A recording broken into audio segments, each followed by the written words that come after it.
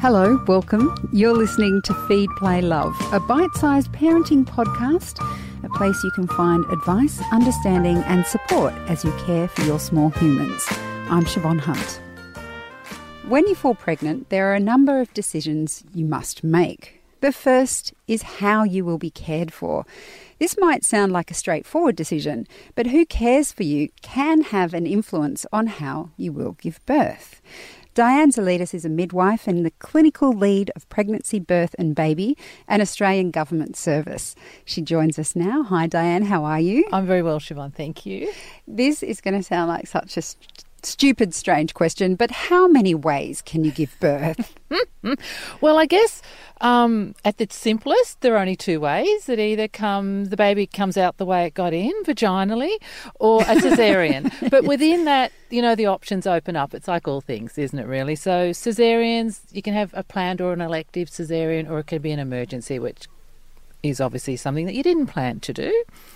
With vaginal birth, though, there is a number of options again that happen in that. So while your doctor and your midwife might put categories around it, that's within vaginal birth is where all of the choice kind of lies a little bit for mums to think about and dads. And it's around how much pain relief you may not have. Will you have an epidural? How do you want to give birth? What position do you want to be in? Do you want to be in the water? Do you want to be standing, squatting, kneeling? Do you want to be in birth centre? So that's the choice. Do you want to be at home? Do you want to be at home? Can you be at home? And also, while it's not always considered a choice, not everyone will choose to have like an assisted birth, which is a vacuum or a forceps. Sometimes that's actually needed during birth. So while it's not naturally a choice that you may make at the beginning, it may be something that you need to know about and think about that may become required at birth, time of birth. That makes sense. So I'm thinking of my own experience here in that I spoke to my sister who'd had a baby, and anyone who's listened to this show knows that I just do what my sister did. And she went to a birth centre and had a really great experience with a group of midwives. But I knew going into that she chose the birth centre because she decided she wanted to have a vaginal birth with as little intervention as possible. And so I kind of looked into that because don't have a high pain threshold, etc. And I was thinking, well, as long as there's an epidural nearby, I'll go for that. But I knew going into that the support I would get throughout my pregnancy was leading more to a vaginal birth without much intervention. Yeah. So that was a choice I made. Is that the same with other providers? Because you can have shared care with your GP. Yes. You can choose to go with an obstetrician. Yes. You can have a doula and then just go to your local hospital and get whoever. Or you could be like myself, who had a group midwifery practice, which is not always common, but it means you have roughly 4 midwives that you see throughout your pregnancy. Do those choices determine the path, the general path you'll take? I guess they do, the general path. It really varies, depends on where you live. So for women who live in rural or regional areas, then there may be less option within the choice. And so there will always be midwives in a hospital. And there will always be an antenatal clinic or a midwives clinic through a hospital, so you can see midwives, and through that clinic there will always be an obstetrician that you can see should the need arise. And then you have your private hospital system where it's all obstetricians but still midwives that are working in delivery suite and birth suites, like labour ward, however language they put around it.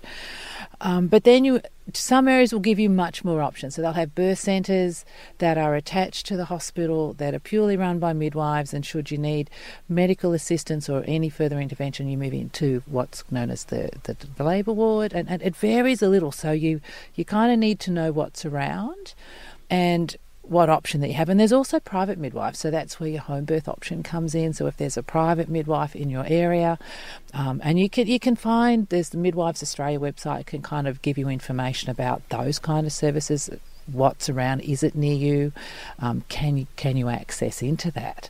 Yeah, so there is There is choice. The really important thing, I think, is to kind of do your homework, your research. We have a lot of information pages on Pregnancy, Birth and Baby that talk about your birth options, who the people are that are involved and what their roles are, and then where you can go to kind of delve deeper into what's actually around you and available around for you. I am sure lots of people will have read the research that has come out, and I can't cite it because I can't remember exactly where, but even if you're not thinking of the research, there is plenty of, shall we say, gossip about if you choose an obstetrician, if you choose to birth in a private hospital, for example, the rates of caesarean are higher in private hospitals.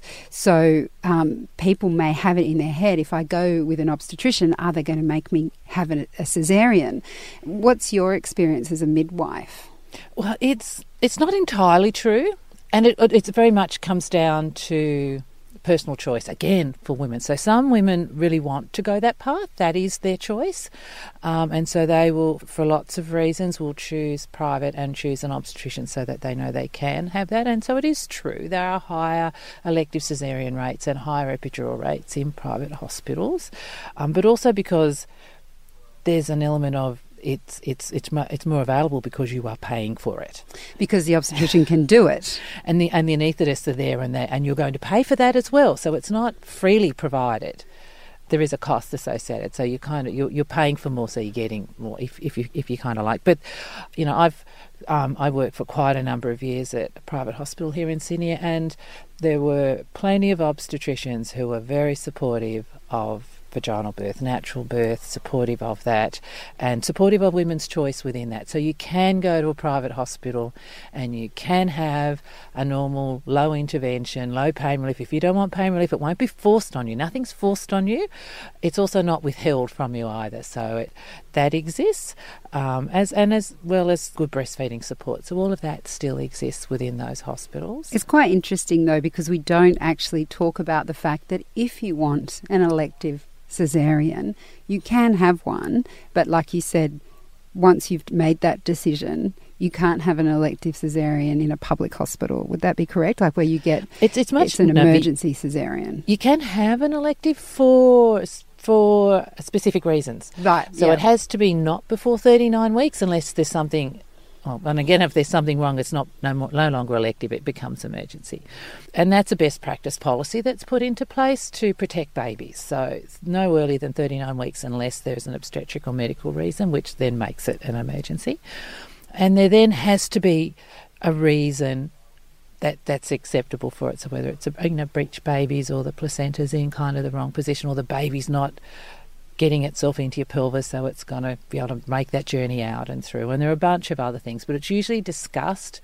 So you can go through the public system and have a planned caesarean, for sure. Okay, that happens. But that's only when... But if you just say, for whatever personal choice, and it's nothing to do with the baby, if you decide to have an elective caesarean, is that when you have to go through a private hospital and an obstetrician? It's easier to do it that Okay. way. It can be harder to get. It can be harder to if there's no really obvious reasons. But it becomes very much the discussion with the woman, the registrars or the obstetrician at the clinic, and the midwives that you're seeing and that you talk to. And even though there may not be a medical reason, there might be a very good psychological reason for why, and also just having that discussion about why you really want that, what is your reason behind that they can work through with you as well. So often midwives can provide a lot of really good support at unpacking kind of your fears and concerns around birth and what's going to happen, which is there's a lot of that, a lot. Oh, yeah, no, I felt most of it. Now, actually, I feel like we could have a whole other conversation about caesareans, because it's one of those areas that people are quite sensitive about, but it's an important thing to chat about so people understand what their options are, etc. But, okay, those are the choices that we have. So once you've decided on the type of care, does that kind of lock you in? So let's say you've gone with a GP shared care service, and then you hear about a midwifery group, or you hear about someone's experience at the local hospital, and you think, oh, hold on, I've started with the GP, they know everything about me. Are you locked into that kind of system of care at that point, or are you able to change? You're not locked in. You have choice. You can move. You can go and you can get all of you'll be given, as you might recall, Siobhan, an antenatal care record, so you carry that with you anyway. That has all your information. You can ask your GP for a referral. You can go and talk to these services. It's really important to talk to the service that you know about, or talk to your local hospital and see what kind of birth options and care options, pregnancy care options they provide. Some hospitals, particularly in major centres, are locked around postcode, around where they can actually accept people to that, and that's around managing their birth rate numbers and load. So you need to make those calls. It's not such a bigger impact in smaller centres. So when I talk about the major centres in Sydney, I mean the Women's Hospital at RPA and Royal Women's and, at Westmead. Those kind of may have limits around where you live, so you can't. But having said that, you need to talk to them, so they will let you know whether that actually is the case or not. So yeah, you can hear about that. One of the best things to do is to draft up a birth plan. Like, what is it that you want? And what is it that you don't want? And part of doing that will be part of educating yourself about what's available, what could happen when you're in labour. You can go to classes about that, but there's lots of really good online information. Pregnancy, Birth and Baby has a whole suite of information that's a really good base start for you, and then you can go deeper and just to think about, do I want that? Do I not want that? Do I even know that's even an option? Yeah. And also being obviously aware around birth plans that things change. Whatever it is that you think you want it can be a totally different experience when it's actually happening, but it's still important to think through that and have given some thought before you're in labour. To be empowered before you get there. Yeah, to be empowered, to know that, and you do have choice. There is a national Commonwealth document about women-centred care, and it's strategies for maternity services. So it's about putting women at the centre of care. And that is around you knowing what it is you want, having conversations with all of your care providers so that you have the experience that is the best one. Yeah, and you can talk, like I always say, I always talk to my sister because I know we're very similar in our thoughts and fears, and we've been brought up the same way. One thing I would add to what you said is I did learn a lot from speaking to friends, but I would put the caveat on that and say talk to your friends about their experiences, but always back that up with research, because one person's experience in one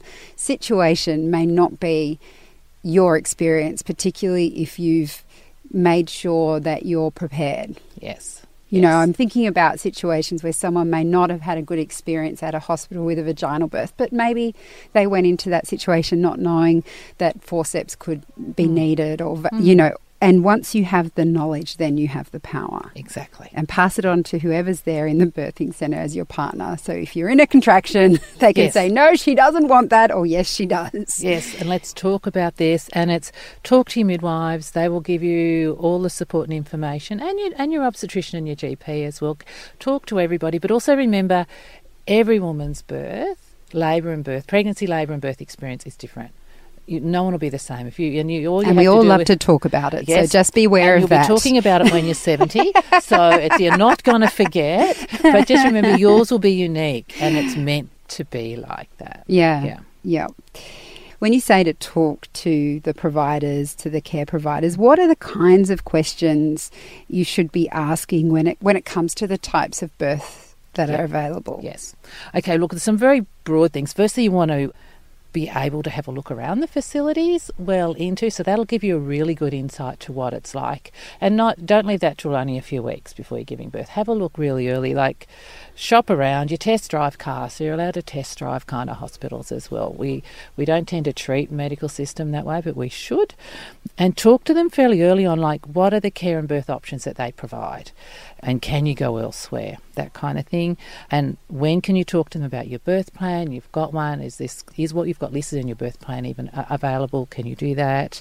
What pain relief options do they have? Which really kind of brings you back to, do they have water immersion for pain relief and epidurals? They're kind of the two things that most people may or may not have. Everything else will be there, but that kind of thing. And what can you bring in with you of your own? What equipment do they have? Do they have bean bags? Do they have birthing chairs? Do they do water birth? If so, water birth is what you're looking for. Not every hospital does water birth because they don't have the right baths for it. And how long are you going to stay in hospital? What support are you going to get when you go home? All of that. And do you need to travel? So if you can't go get the birth you want at your closest hospital, Will you need to travel? Is there somewhere else? And what happens if you are at this hospital and you need extra, say your local hospital, and they're not able to provide all the emergency intervention stuff?